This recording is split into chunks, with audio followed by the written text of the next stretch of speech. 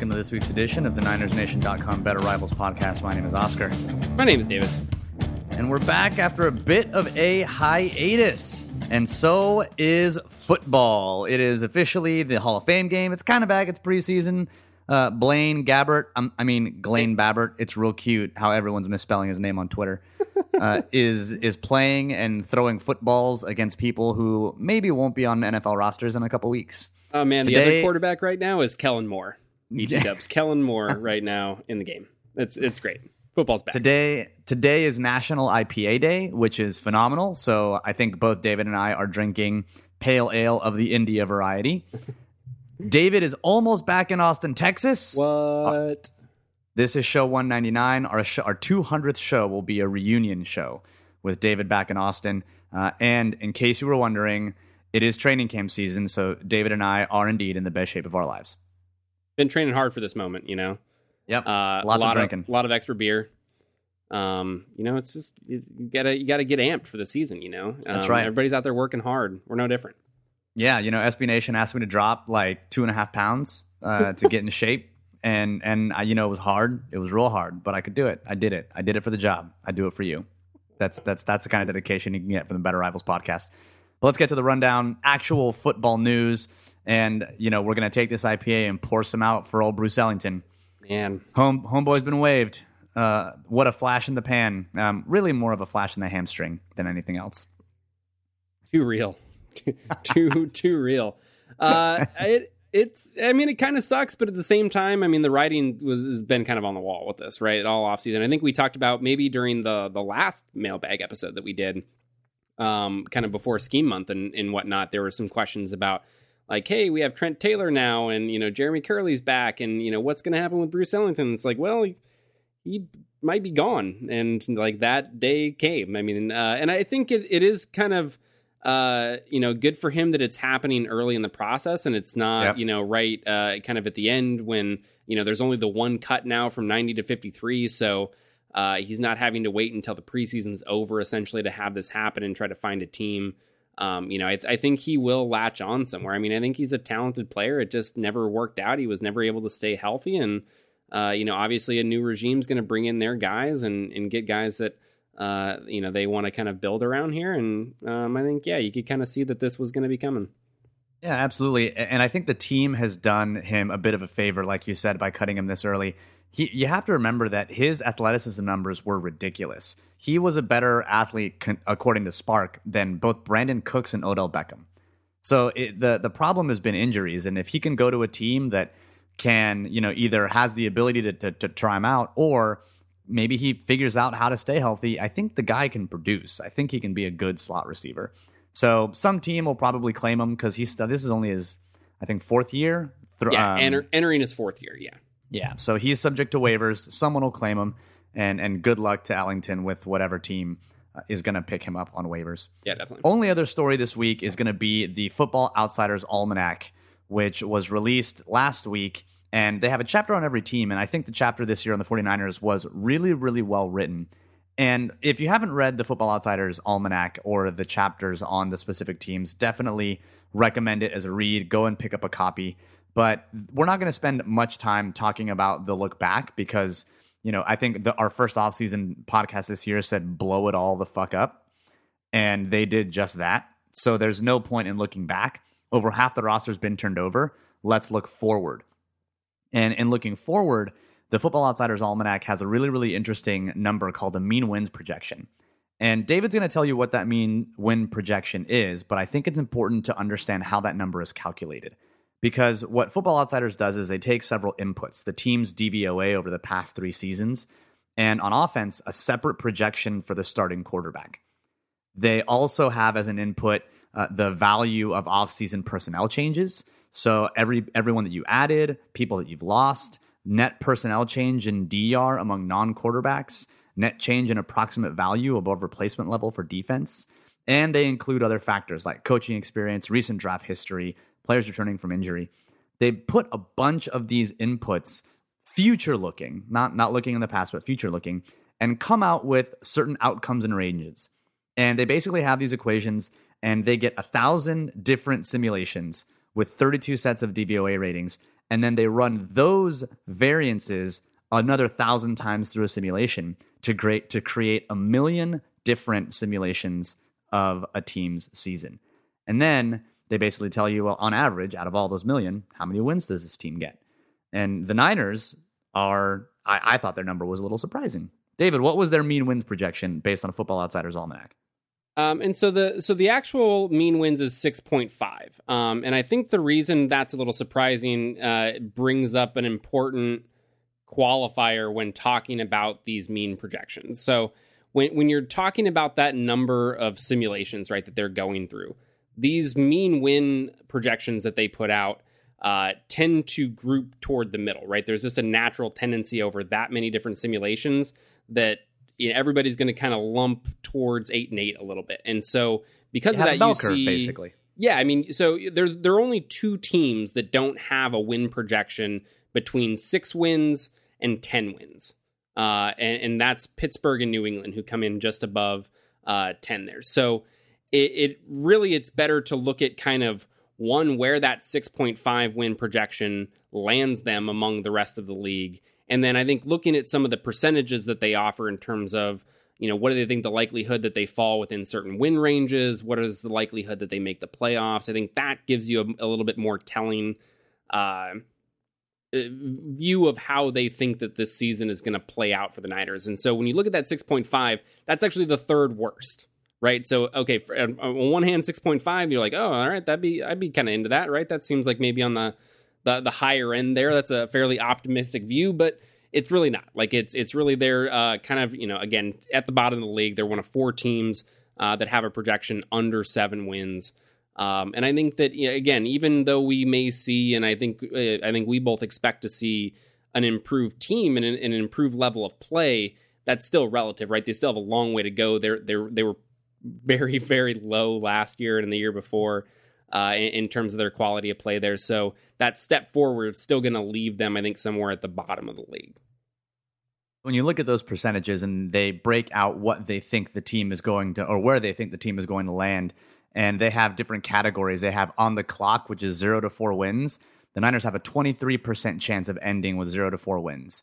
Mediocrity, which is 5 to 7, they have a 45% chance of landing in that 5 to 7 range.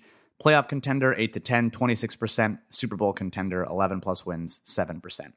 So if you take a look at the bottom 2 categories, 0 to 7 wins, basically, you're looking at about almost a 70% chance that they are into the 0 to 7 win territory.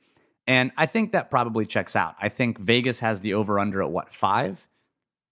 Something like, I haven't checked recently, but I think that's roughly in that range. It was like 5.5. Yeah, somewhere around there. And I feel like even 5.5 might be a little high. Like I might take the under at 5.5. I feel like 5 is a solid kind of win projection for this team, which would be great. I think it would be an improvement. And much like we said with some of the Chip Kelly stuff, oftentimes you're looking for just competitive games because even those were rare in 49ers teams of the last 2 years. Yeah, and I think that 4 to 6 range is kind of where I would have wanted to place them. I think based on again everything that we've seen, they're likely to get a little bit more luck in close games that they didn't have last year. And there were definitely some games that they had an opportunity to win last year that didn't happen. So I think you combine that with I think the talent level has improved. It's still not great. They still have a long way to go there, but I think it'd be hard to argue that they haven't improved on that front. And so, I think ultimately you start to see a team that's more competitive, that probably is able to pull out a few more of those close games. And I think that lands them, again, I think 4 to 6 seems to make about the most sense. And it seems like with the way that those projections, kind of spread out there across the different sections there, I think that is a similar way to the way Football Outsiders views this team right now. So Football Outsiders, despite the fact that they have a 6.5 mean win projection, is actually not really projecting like, oh yeah, they're going to have like 7 wins. It's probably still going to be near the bottom of the league. And both David and I think that somewhere in that 4 to 6 range, I think the 5 win range is probably right at that sweet spot, is more than likely where they will end up. Other random tidbits I thought were interesting in the article. From 2012 to 2016, the 49ers ended up making 51 selections in the NFL draft. That's 3 more than any other team. they were playing the front half of that. Balky was playing the front end of that strategy perfectly. Have a lot of picks because it increases your hit rate in theory, except none of the players actually worked out. So you basically, it's like you have to have a good GM for that strategy to work, or even like a kind of competent GM. And Balky it didn't work out. It clearly didn't work. Like that's probably. I would love to see like the data that they have on kind of all teams. Like that's got to be one of the lowest hit rates like that they have data for when it comes to that stuff. Well, they have what they do in the article is they talk about approximate value, which is the Pro Football Reference kind of value, and they have an expected approximate value based on the number of picks and where they picked. Yeah. And the only team to get less out of their picks on average was the Browns. Yeah. And this is recently too, right? This was for like 2012 to 2016. Yeah. I mean like historically, like when you look at kind of a stretch with one GM, like that has to be a near historic level. Matt Millen. You've got to think of Matt Millen. I mean, even Matt Millen got Calvin Johnson. Like, like I guess technically didn't. No, because McLuhan got Staley. What was the first draft where he rode McLuhan's coattails? Because it would have been 2011. 2010, which was the draft that had Bowman and Anthony Davis and Mike Iupati. That was the first one there that Balky was technically running the show on. But I think, obviously he had some major flaws when it came to that. I think, we've said pretty repeatedly at this point that I think there were a lot of things from a process standpoint that he was, good with and was on point with. I mean, now, knowing what we know about Marate's role and everything there, maybe you start to argue that, okay, he didn't even have anything to do with those good parts. I don't think we really know the answer to that, but I think there were some things there in terms of how they approached a lot of offseason stuff that was good from a process standpoint. And then the execution was just terrible. They just ultimately couldn't find the players. And that's how you go from a team that is competing for conference championships every year to a team that's picking second overall in just a couple of years. Like life comes at you fast. My favorite quote of the week was from a Tim Kawakami article in The Athletic, which you subscribed, I think, to The Athletic too, right? Mm-hmm. Yeah, I did too. The articles have been pretty good so far. I've really enjoyed it. And they look really good on the app as well. But he said that the 49ers under Balky were emotionally constipated. And that's my favorite. Yep, that's like phrase of the week. I love it. Yeah, that's perfect. Other interesting tidbit, Joshua Garnett had a blown block once every 32 and a half plays, which is the worst rate for any qualifying interior offensive lineman in the entire NFL. Yeah. Not great. Good. Not great, folks. Not great. But he is moving to left guard, and hopefully he'll benefit from having Joe Staley next to him. And last tidbit that I thought was super interesting looking forward was about Earl Mitchell. If Earl Mitchell could match last year's 88% run stop rate, which is what he did last year in Miami, it would be the highest for a 49ers lineman since Abreu Franklin in 2010. That's like, yeah, interesting.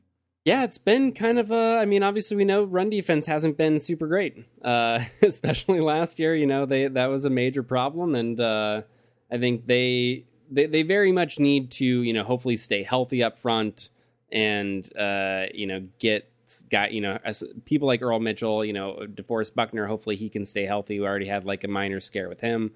If all that stuff can come together, like I think we see that improve. But yeah, I mean, hopefully Mitchell, he's going to be at that nose tackle spot. I think Quentin Dial too, like he's going to be, maybe an underrated piece of this line because I think he can play like 3 different spots probably along the line, depending on how they want that rotation to work out. So I think, hopefully we'll see some improvement there.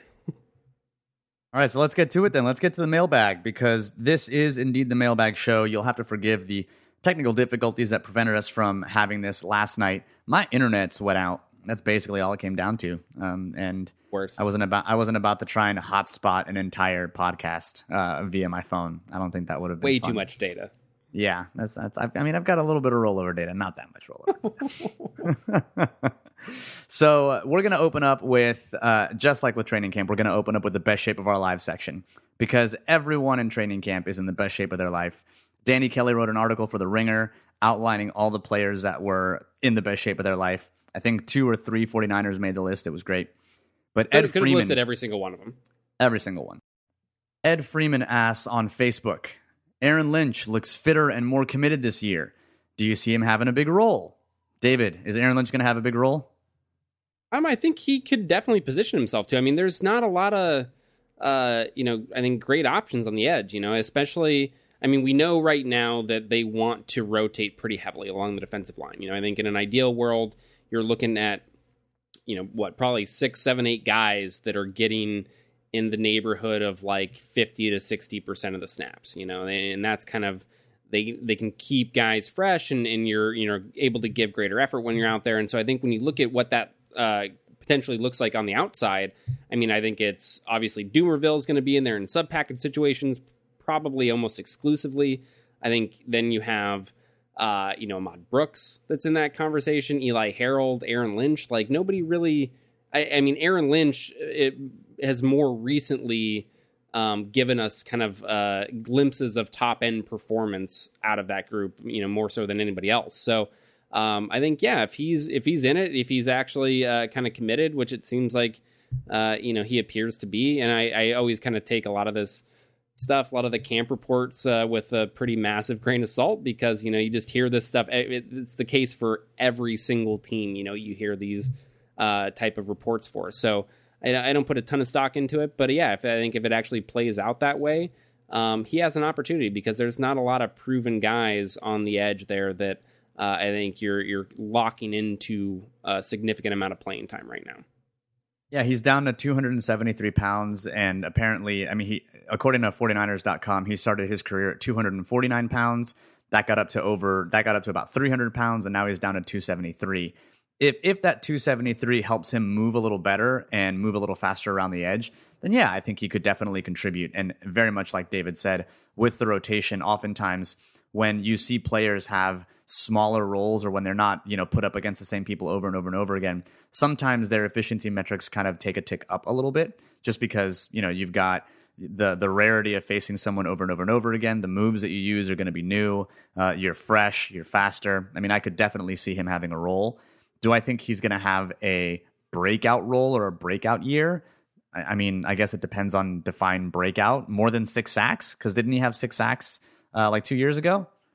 Yeah, he was in that range. I think. Is he going to have more than 6 sacks? I mean, I think maybe 6 sacks might be, kind of a good area. So I don't know that that's necessarily a breakout. I think it's kind of like you're going to do your job. Yeah, I think it would still be really surprising if he was pushing double-digit sacks, right? Like that would be an unexpected thing. I think based on, what we know about him. I mean, I think the talent's there, right? I think we've seen that he was somebody that was kind of one of those players, a lot like Eric Armstead so far, where his overall pressure numbers were a lot higher than his sack totals. And I think, that is definitely more important when you're judging the quality of the pass rusher and trying to determine what level of pass rusher they're going to be going forward, right? Because if you see somebody that has not a ton of overall pressures, but a really high portion of those pressures that turn into sacks, that's not something that's very likely to stick.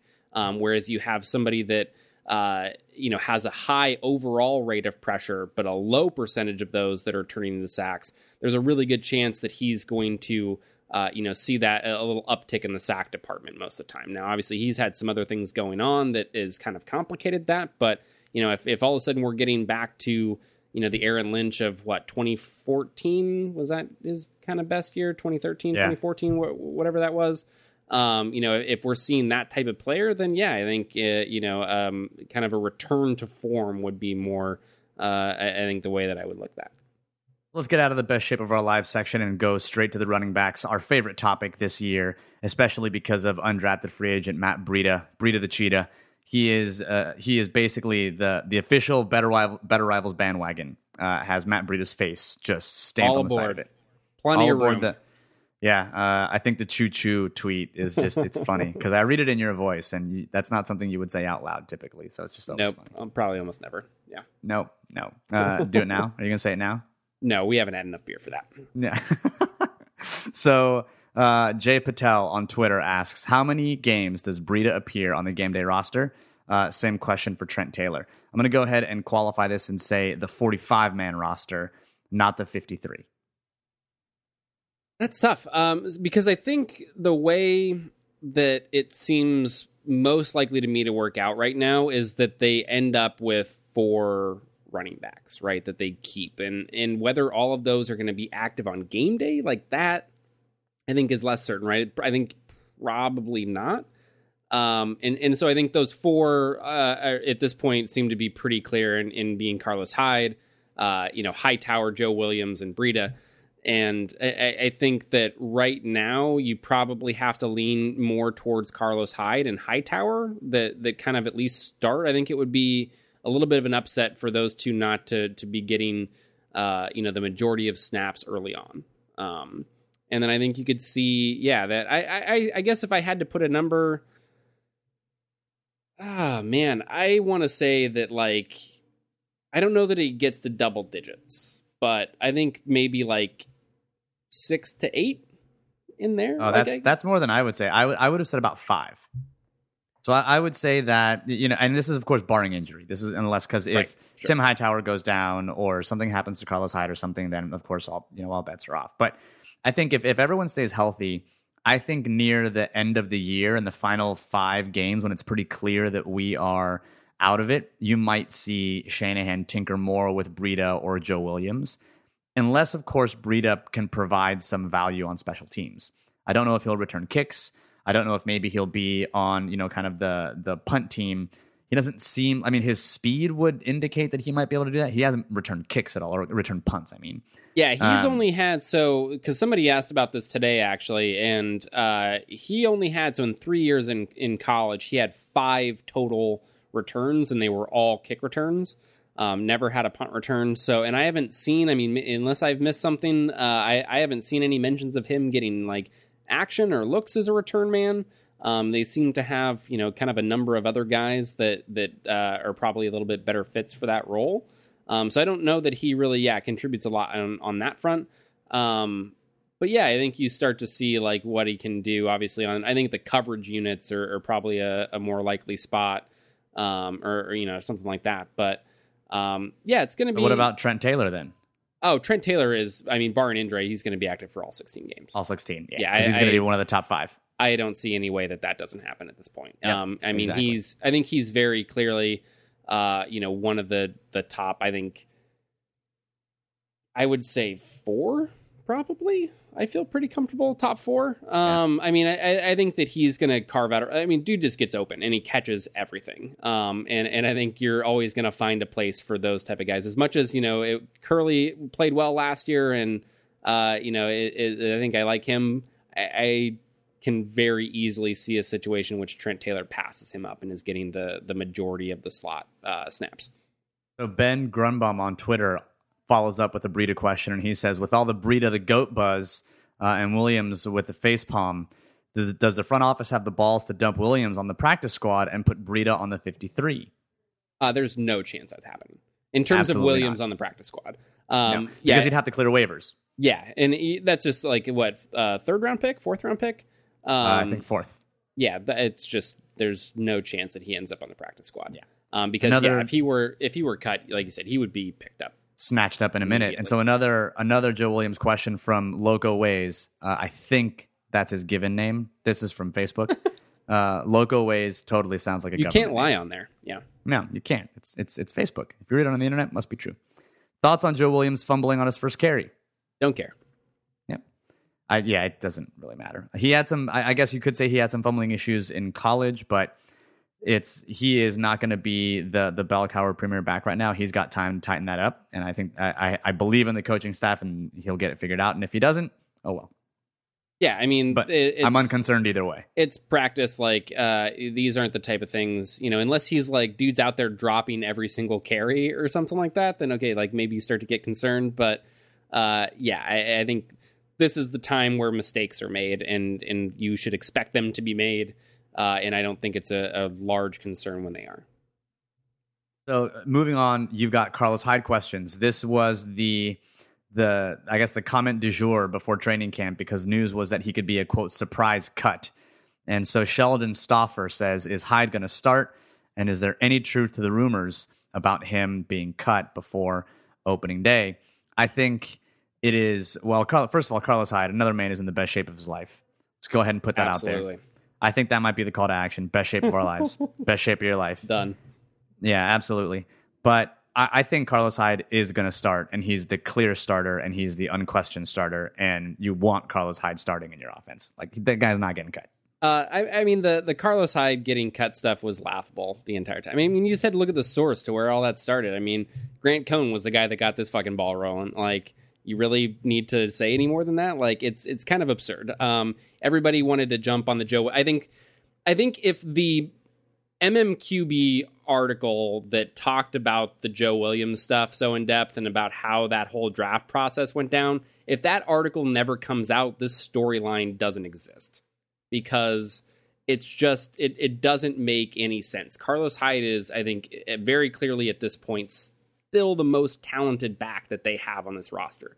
That may change, a year from now, 2 years from now, or whatever. I mean, he's obviously entering the last year of his contract, and there's they can no make guarantee. A business decision. Yeah, like they have now, I think, two young running backs that I think, people feel that there's some talent there to work with, and we know the history of Shanahan and Bobby Turner finding running backs in later rounds or undrafted guys and getting big time production out of them. And so I think, yeah, it makes a lot of sense for them to say like, okay, yeah, we like you, Carlos Hyde, but we're going to turn things over to these young guys. We're not going to extend you. Like, that's a smart football move to do. Like, you don't really want to get in the business, I think, of giving out a ton of big second contracts to running backs generally. But yeah, I mean, right now he's still the guy, and he's still. Obviously, injury is always going to be a concern with him, and he has to prove that he can stay healthy, and there's certainly no guarantee that he's going to make it through all 16 games. But at this point, he is the guy. He is the one that's going to go out there and get the majority of the carries. And by all accounts, he is the best back in camp. Yeah. By all non-Grant Cohn accounts, which are the ones that you should pay attention to. Yeah. So let's switch to another skill position, and that's going to be tight ends. Caleb D. Whoa, that's we knew we were going to get one. When you're there, you can come to Better Rivals for lots of things. And DT.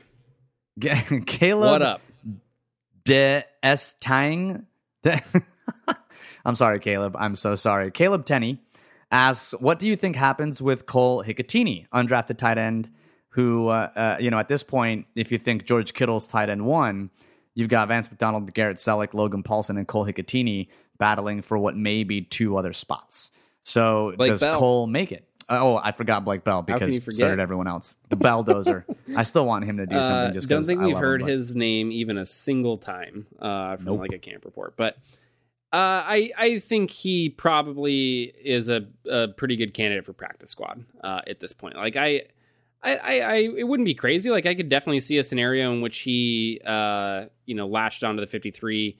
But I think that involves you really parting ways with all of the veterans that were, holdovers from the previous regime. Like I think McDonald and Selleck would have to be, and Blake Bell would all have to be gone. And then you're looking at Kittle, Paulson, and Hikatini. Like that's the scenario to me that happens. And I don't think that that's terribly likely. I think Vance is going to find a way to stick around.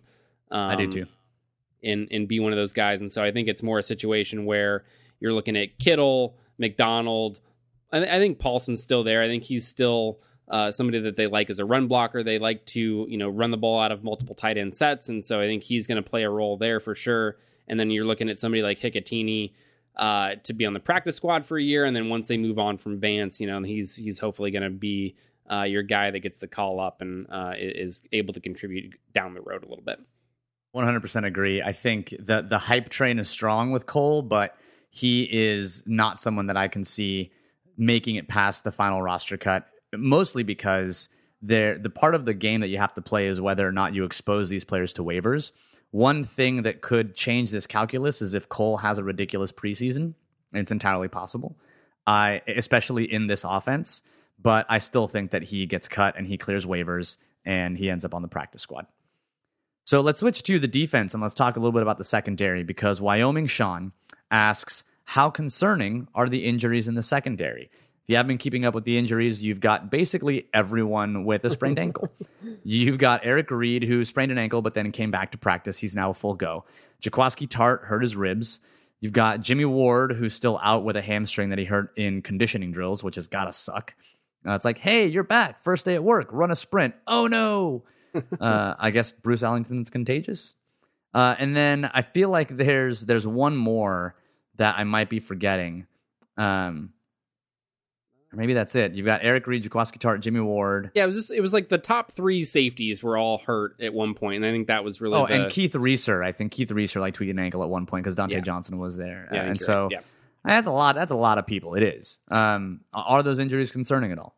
I think none of them have really shown to be serious.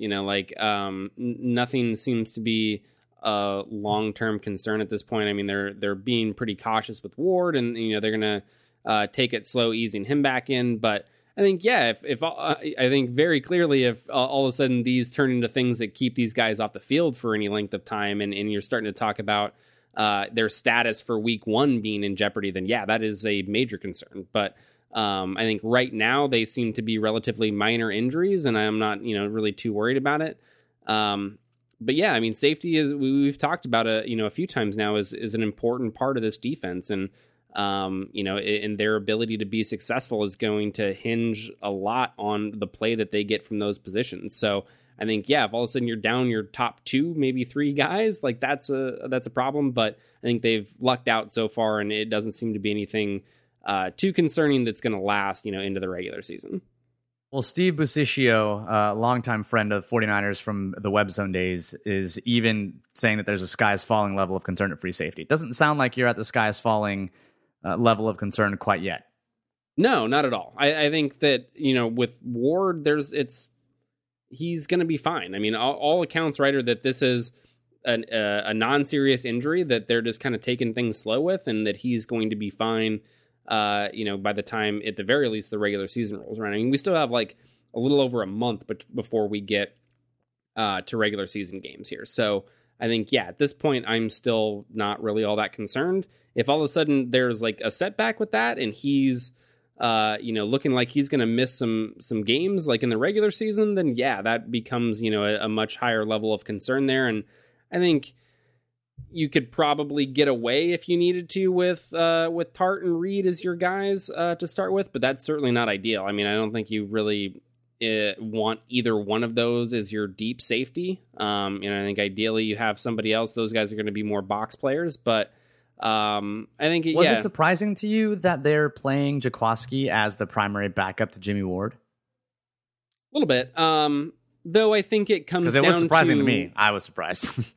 I think it was, at least initially, but I think when you view it from a standpoint of, I definitely think he's the 3rd most talented safety that they have on the roster, right? And so if you're just looking for, okay, what's the next best player that we have there, it makes a little bit of sense there. And I think, too, also, you see a lot of, wanting to get some experience at multiple positions throughout camp, right? And you see that at various levels there. So I think maybe it's a situation where they want him to kind of be the swing safety, essentially, for lack of a better term, and be able to kind of fill in at both of those spots. And so they want to get him some experience there.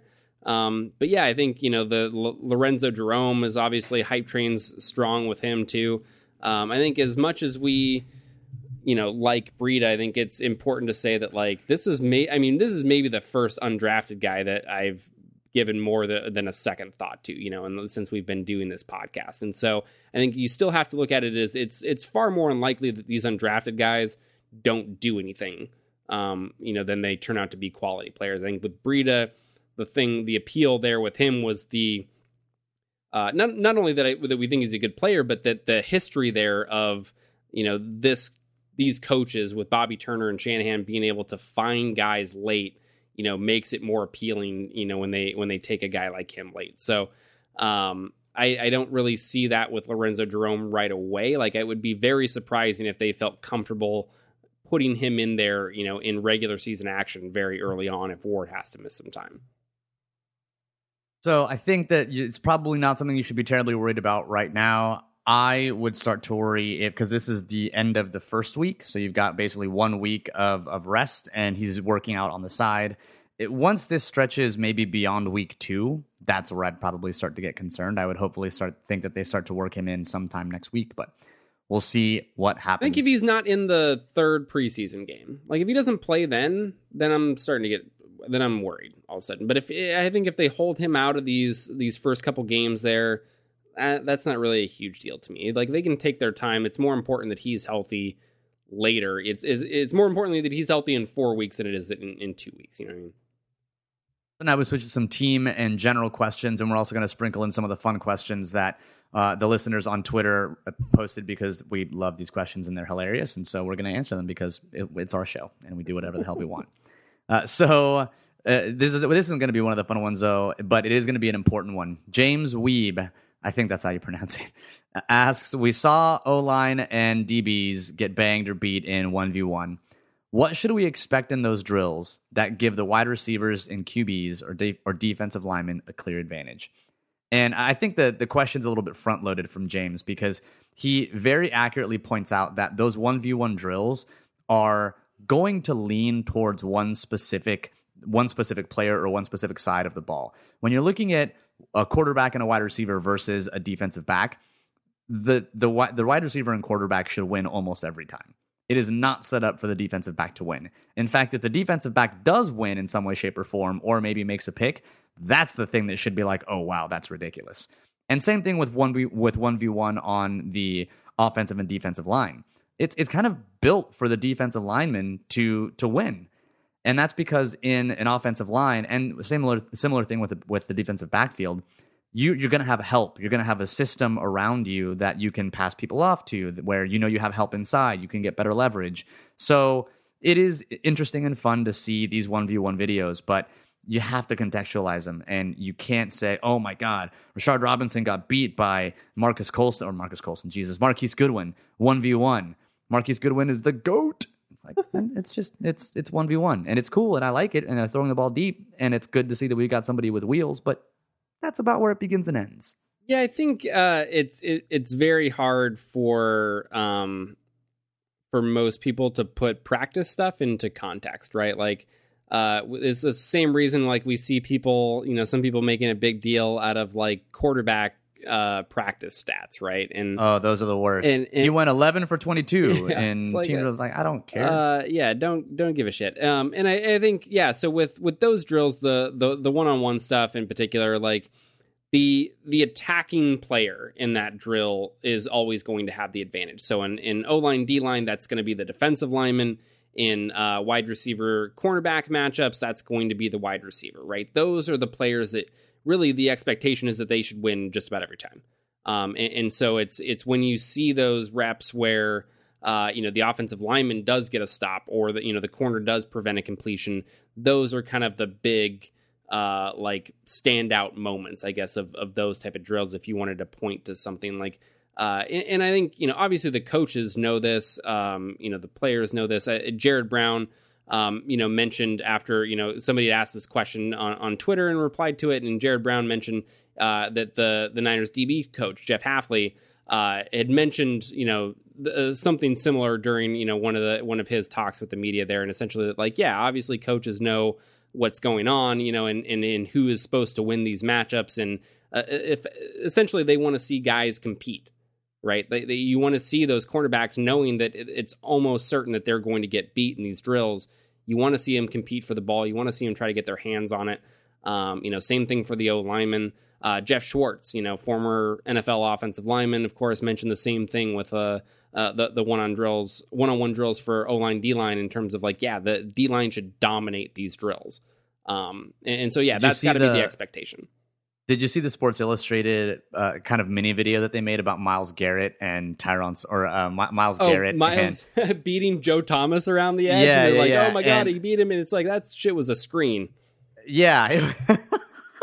I thought it was so funny because someone saw this clip and said, go to their social media team. They're like, go make a clip about this right now. Go. And some poor freaking social media team member was like, all right, let me pull up the clip, and like probably throws it in Premiere and like splices it up and adds a graphic, and it's like, oh wow, he beat Joe Thomas. And as soon as everyone saw that, they're like, yeah, dude, that's a screen. Like, and Myles Garrett does do some, I mean, he has a nice bend, he's got a nice explosion off the line, it's good, but it's a screen. Like, again, context matters. You just gotta try to figure out what you're seeing there before you start rushing to judgment. I think that's really what it comes down to. You got to slow down and be like, okay, what's supposed to happen here? What's the expectation? And then what does this now tell me based on that expectation? So Win Carroll asks a different question, and this is about the quarterbacks. This is going to be about Mr. Brian Hoyer. How many wins under Hoyer will be enough to convince the Niners to pass on a, quote, franchise quarterback, end quote, in this next draft and focus on other needs?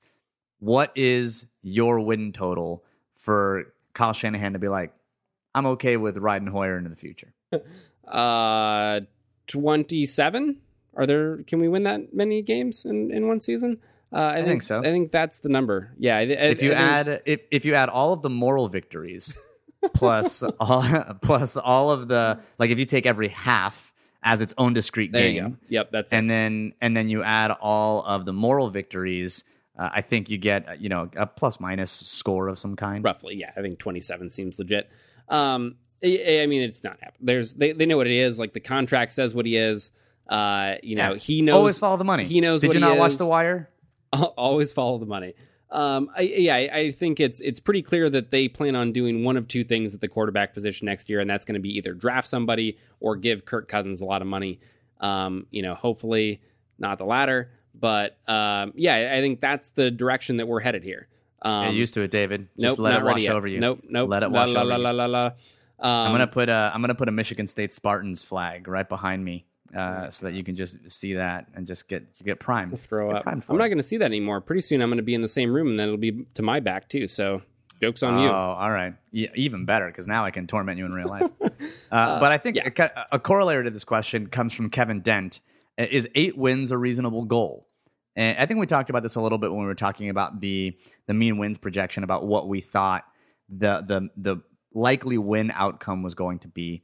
And I think based on that, I don't think 8 wins is a reasonable goal. I think 8 wins is like a near best case scenario stretch goal. Like, that's if everything goes right. If everything goes right and you get fumble luck and you stay healthy and you win in close games and all of the things that are not sustainable over a long period of time. Yep. You have ridiculous turnover margins in your favor, probably because you won some fumble luck. I think that is like a stretch max kind of season that would almost be shitty, because it would mean that to a certain degree you would regress in year 2 unless you upgraded the quarterback position quite a bit. But that's a different story. So I don't think it's a reasonable goal. David, do you? No, not at all. I think that is like you said, very much a best case scenario type of thing. And it sucks because that's getting floated out there by, I think it was Kevin Jones that had an article a little while back that's like 8-8 should be the expectation. Yeah, and it's just like, no, it shouldn't. That's not how it works. And so, I think that you got to remember that this team had, I don't even think you would have to argue very hard, had the lowest level of talent of any roster last year. The number of players that they have that you can really, again, bank on are very low. I think they have some young players that you're hoping are going to develop, but we've had this conversation now for, 3 years in terms of banking on these young players, right? How many times did we have people that were banking on these last few bulky draft classes to come in and fill in for all of these players that they lost, and it just didn't happen. None of this stuff is guaranteed. Even players that seem that you feel really confident in, even somebody like Reuben Foster, I think everybody thinks that he's going to be a good player, right? Barring something, something injury wise or something crazy, but you just never know. Shit happens, and they don't always pan out the way that you hope. And so I think right now they have, you can count probably the number. You don't even need an entire hand to count the number of players that you can really rely on and know, that this is what we're going to get from this player this season, and have that actually be at a high level, right? So I think, they still have a long way to go there. And like we mentioned earlier, I think they will be better. I think they'll be a more competitive team this year. They're not there yet. And 8 wins is as an expectation is, I think, pretty unreasonable right now. I think that's really, really high. So this is going to be one of the first questions that we received that was split based on the host. And this comes from Thomas on Twitter. And David, the question for you is, does the offensive line have any upside? And if so, what is their ceiling?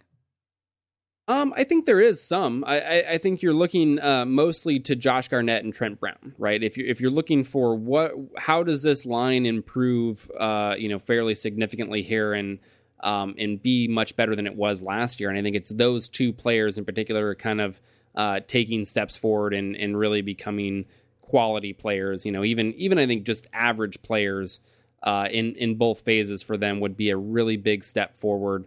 And really help this offensive line out as a whole. So I think if that were to happen, I think their ceiling is that they could be like an average offensive line, right? Maybe, I don't know, somewhere in there, give or take a little bit if you're going to rank them all out 1 to 32. But I think those two things are far from certain. I think, Trent Brown has certainly shown a lot from a pass protection standpoint. And I think he has been pretty solid there, but the run game's kind of been a disaster. Josh Garnett's been a disaster in both phases. I feel like there's this narrative that he kind of got better as the season went along last year, and that it was not the case at all. Like, he had some of his worst games at the end of the year last year. He's going into a scheme that, again, not convinced that he's an excellent fit for. And pass protection, pass protection was a problem in college for him, and it has continued to be a big problem last year. So I think there's a lot of question marks as to whether those things could happen, but they're both still young, and that's where I think you're looking at to look for major improvement from this group. All right, and the question for me is, will San Francisco run play action often? And if so, what are Hoyer's play action statistics? Well, we will most definitely run play action often. This is pretty much one of the basic fundamental tenets of the Kyle Shanahan offense. Matt Ryan ran play action 27.6% of the time, which was the highest in the NFL last year by about 3 percentage points. So head and shoulders above everyone else on running play action, and that's not going to change with Brian Hoyer in San Francisco. Now, Brian Hoyer's statistics when he was running play action last year in Chicago are a little bit more difficult to suss out. We do know from the Football Outsiders Almanac that he ran play action about 14% of the time, which was actually a bit less than they ran with Jay Cutler, but that's about it. Overall, in limited play last year, Brian Hoyer's stats were pretty dang good. He had 204 plays. His DER was 404. That's kind of yards above replacement, which is just telling you how much better than like an average replacement level quarterback he would be, which is pretty good. If you think of Colin Kaepernick and Blaine Gabbert measured by that same statistic, Colin Kaepernick is negative 145 and Blaine Gabbert is negative 158. So Brian Hoyer is quite an upgrade over both of those players, and I would expect him to be an upgrade in San Francisco as well. So I think they're going to run a lot of play action. I think Hoyer's probably going to benefit from some play action, and you're going to see a ton of it over and over and over again. Look for more than 1 out of every 4 plays. Yeah, I think the one thing that will probably, I wouldn't expect them to lead the league like it is with Matt Ryan, because play action is something that as much as you want to have that early on, right, and that you would expect them to have a really high percentage in the first half, they're going to be losing. Doesn't work when you're in the fourth quarter and you're down by 20. Yeah, so there's going to get to a point in a lot of these games where they're trailing and they go into pure dropback mode, right? Like in Atlanta, obviously last year they were winning a lot of the time, and so you can really stick with your play action game, for the duration. I think even the Niners last year. We talked about Chip Kelly using play action heavily. Both Gabbert and Kaepernick used play action right around 23% of the time, which was still high. And that would have been, probably much higher if they were more competitive or winning in games and able to, trying to kind of run out leads as opposed to trying to play catch up in the fourth quarter the entire time. So I think that's the one thing. You don't necessarily expect it to lead the league like Matt Ryan did, but it's going to be a big part of the offense for sure. It's going to be a big part early on, especially. All right, so Andy Laird on Facebook asks, which one of us would get up the hill first? That's actually, I think, a really, really good question. He followed up by saying that he thinks that my former rugby training would be an advantage over David's military training, which I doubt entirely. But what's funny is I'm looking at Twitter right now, and there's a tweet from Eric Branch, and it's a quote from Dante Johnson. And he said that Dante Johnson's initial reaction to the team's 35-foot training hill was, quote, honestly, I thought it was a joke. And the follow-up question, Chris Biederman says that Dante Johnson said that doing bear crawls backwards up the new 35-foot hill was like multiplying the most extreme quad workout by 10. So they're not messing around with this hill. And my question is, who do you think would get up fastest, you or me? I mean, so here's the problem. Like, I feel pretty confident in my ability. Like, I haven't really seen you in like an athletic setting though. Like, we've never like played, any sort of sports together. Like, and so I don't know where you're at with this right now. I'm gonna go ahead and put my money on me. I'm gonna put my money on me too. Actually, I'm gonna go ahead and say I could probably take you on. I used to. So there, when I was growing up, right. So and this was like stupid young me that was like, oh, Jerry Rice ran up a hill. I need to find a hill to run up. And I actually had a hill that was like not far, like right behind my house. Essentially, I lived out like in the middle of nowhere, and so there was this like hill that was just a little bit that I would run up, and I would like run sprints up this hill. That was like a pretty stupid incline. It was a terrible idea, but at the time I was like, I'm going to be like Jerry Rice. And then I'm going to go ahead and say that your 10-year-old, when you were 10 years old, conditioning is not going to. I mean, this was in high school. Yeah, I mean, this was in high school. It doesn't apply right now, but I'm gonna still, your hair is quite a bit less aerodynamic now. I think every little bit counts. You haven't cut your hair in quite a while. We're almost at a point though we can just kind of slick that back in the man bun, and then we're even more aerodynamic. So what? All right, if we're gonna, if we do, what we're gonna do? We're gonna find a hill and we're gonna race up it.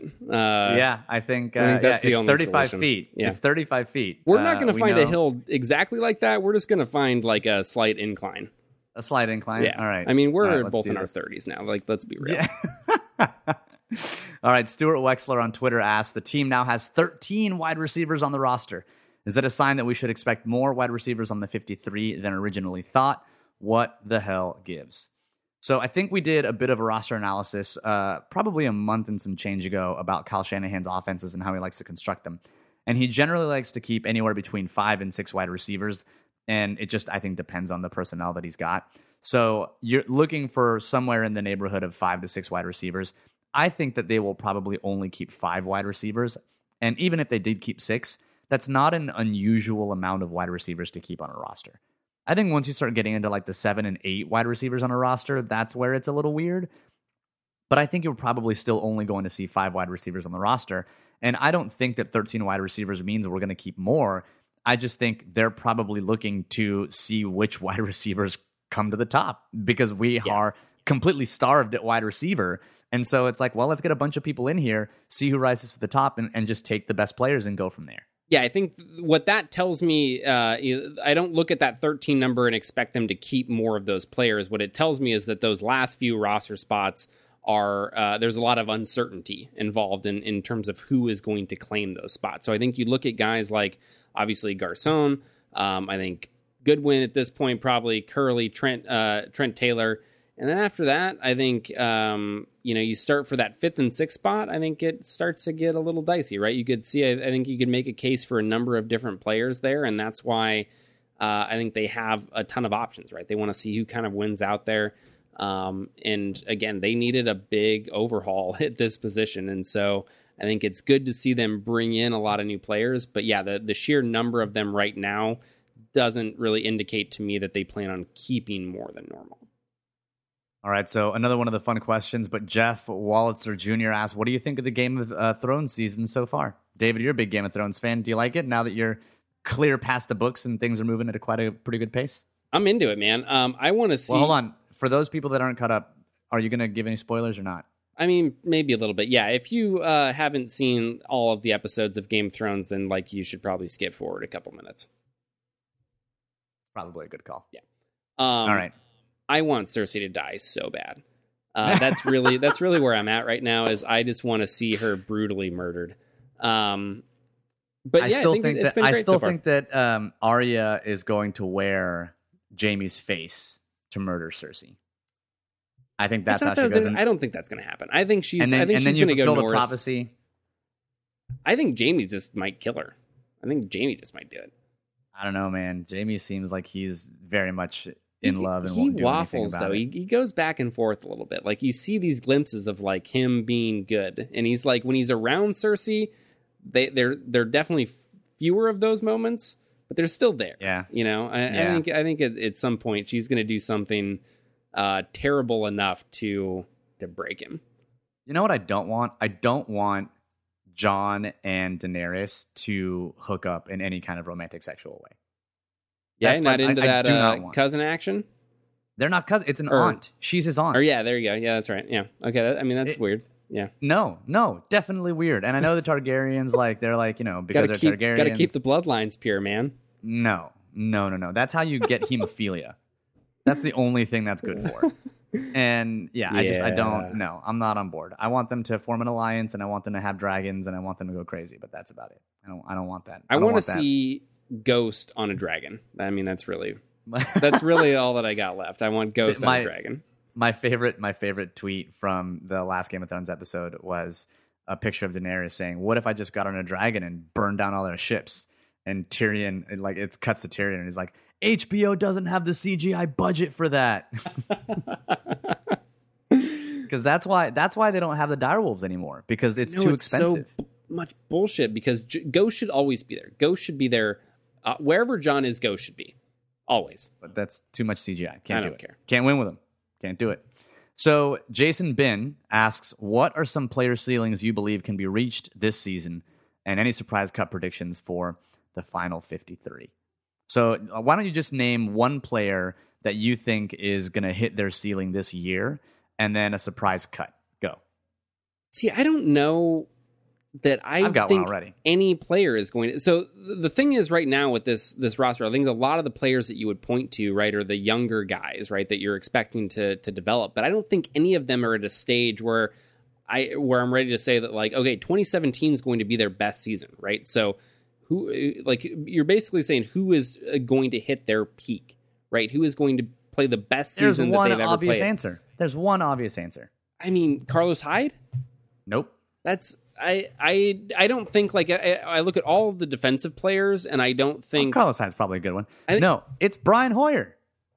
Oh, I don't think he's going to have his peak. We're gonna get peak Brian Hoyer. I don't think so.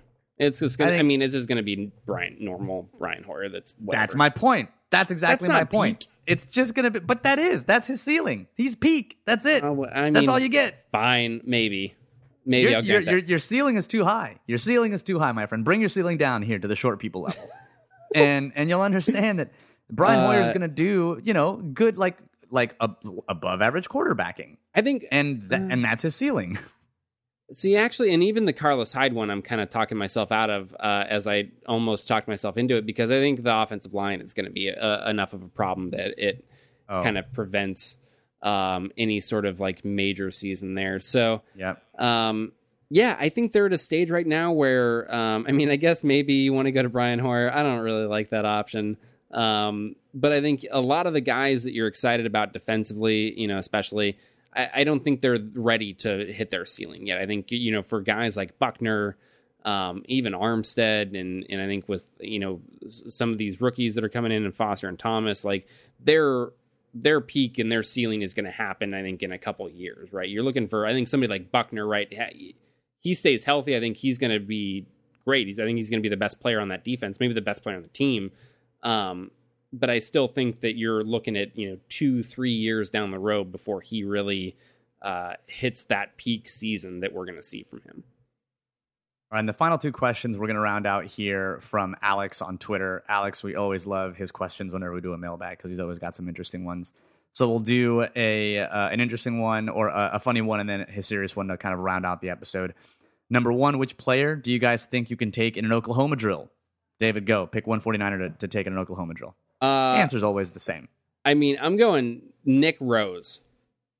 Yeah, Nick Rose, backup kicker. Yeah, out of Texas. I'm not even I'm not only going to the kickers, I'm going to the backup kicker. That's where I'm going to live with this. Nick Rose, bring it on. Nick Rose, 6'2", listed at 6'2", 190. I mean, still probably destroy me, but probably clocks in at a mean 182. I'm actually going to go ahead and say Akella Witherspoon. Give me that lanky Gumby. I want to see Akella Witherspoon, and I want to see him try and slide tackle me. I mean, like if I'm going to pick someone who's 6'2", 190, although I'm I guess not going with a defensive player. Well, yeah, but we saw him slide tackle. I mean, I'll give it a whirl. Guess what? I don't look like Carlos Hyde. All right. Breaking news here. Robbie Gold is 35 though. I feel like there's like an age. Yeah, there's an age and I think thing he there. actually, now that I'm looking at, I just immediately jumped to like, I think we got an extra kicker. I'm going to go to him. But yeah, I think Robbie Gold not only is older, He's he shorter. is smaller. So maybe we do go Robbie Gold. Yeah, I mean that's the obvious answer, but I'll try my against the Kello. Nah, I ain't trying to have my day ruined like that. 6'3", 190, rookie out of Colorado. Yeah, that would be interesting. But the real question is going to be from Alex, and this is going to be our final question for the episode today. David, you mentioned once before that you were working on every team's best 5 skill position player lineups for Pro Football Focus. So which 5 will be the 49ers' best 5 skill position players in 2017? Go. I would say that it's going to be Carlos Hyde, George Kittle, Pierre Garçon, Trent Taylor, and I think probably, I guess I'll go Marquise Goodwin, because I feel like even if, I don't know how much that group will be on the field together. I mean, hopefully a lot, I think, but yeah. I think you could see a situation where Goodwin has a couple of, has a few big plays, like has a few 50, 60-yard plays or something like that really can bump that average up.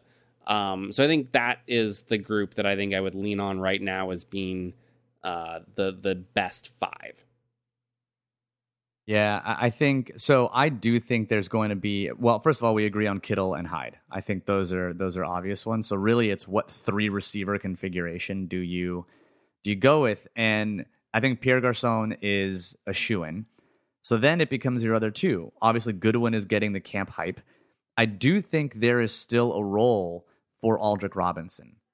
And if you're looking at a non-common wide receiver kind of grouping, I think it's Aldrick Robinson, Garçon, and Goodwin, because there's not really a true slot guy in there. And I think that there's enough speed there with Robinson and Goodwin that you are threatening defenses in a unique way, and they're probably going to be in some weird formation, or they're probably going to be in a bunch set or something, because there's not really a true slot guy. I think that might be one where I would lean, but I think and the other one would be replacing Trent Taylor with Jeremy Curley maybe, but I think it's probably going to be somewhere in that area. I think 4 of them are pretty much set, because I think Garçon and Goodwin are probably there. Kittle and Hyde are probably, I mean, that's 4 out of your 5. Would you throw another tight end in there as like a wild card? So I thought about another tight end, but maybe if you see Juice is more of in like I wouldn't want to go in like a more of a 21 personnel configuration, right, where you have 2 backs in the backfield necessarily. But if you're talking about maybe putting Juice as like a second tight end, as like an H-back type of player that's a little bit more up on the line of scrimmage, I think from there maybe you can start to create some more things. But I just think that those more run-heavy formations don't really lend themselves to having like a high yard per play, right? Your more pass-heavy personnel groupings are going to be the ones that naturally end up with kind of a higher yards per play figure. So that's why I kind of maybe shy away from that a little bit. But I guess it wouldn't be terribly surprising there. I think with Robinson and Goodwin is interesting. To me, I think it's like that seems like an inefficient grouping, right? So you have like those guys. You're not. It seems really... a little bit like having Michael Crabtree and who are all the wide receivers we had that were exactly the same. Well, I think it's like a boom or bust type of thing, right? Like you could see that group with the speed that you get from Goodwin and Robinson on the field at the same time, generating some big plays. But I don't think you're completing a high percentage of passes with those guys on the field necessarily, right? So I think that kind of maybe balances out a little bit. So I think that's why I would probably go with Trent Taylor, because I think there you're starting to look at efficiency, right? He's somebody that's going to be in there, that's going to be a chain mover, like high completion percentage, when you're targeting him. And so I think over a larger sample, that would kind of lend itself a little bit more to maybe a higher yard per play. Yeah, interesting. The wide receiver configuration I was thinking of was Stevie Johnson, Michael Crabtree, and Quan Bolden, where it's like three of the same. Yeah, that's that's like the anti-Aldrick Robinson and Marquise Goodwin, right? Like, let's get the big, slow guys out there. Yeah.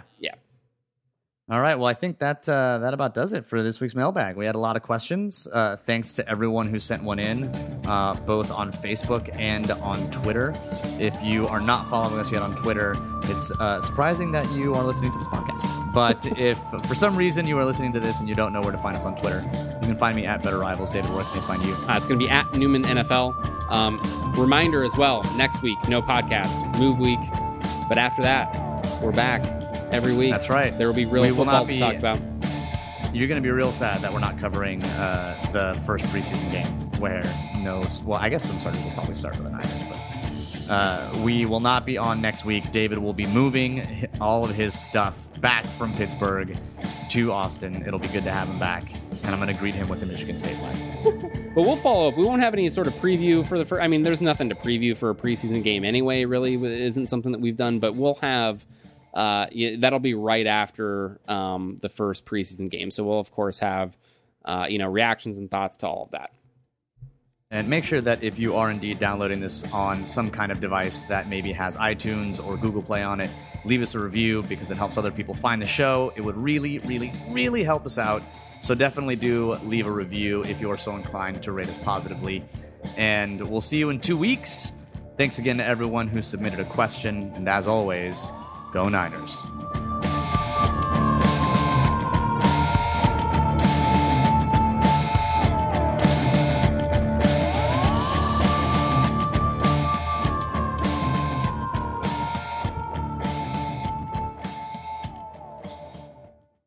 Hello, I'm Ashley Carmen. I'm Caitlin Tiffany. We're the hosts of Why'd You Push That Button, the Verge's show about all the choices technology forces us to make. And we're back for season 3, talking about questions like, why do you delete your tweets? And why do you type in lowercase letters that make you seem like a serial killer? And why are you on an exclusive dating app? You're not that special. We're releasing a new episode every Wednesday, and you can find us anywhere you typically find podcasts, which is Apple Podcasts, Google Podcasts, Pocket Casts. So go ahead and subscribe and check us out.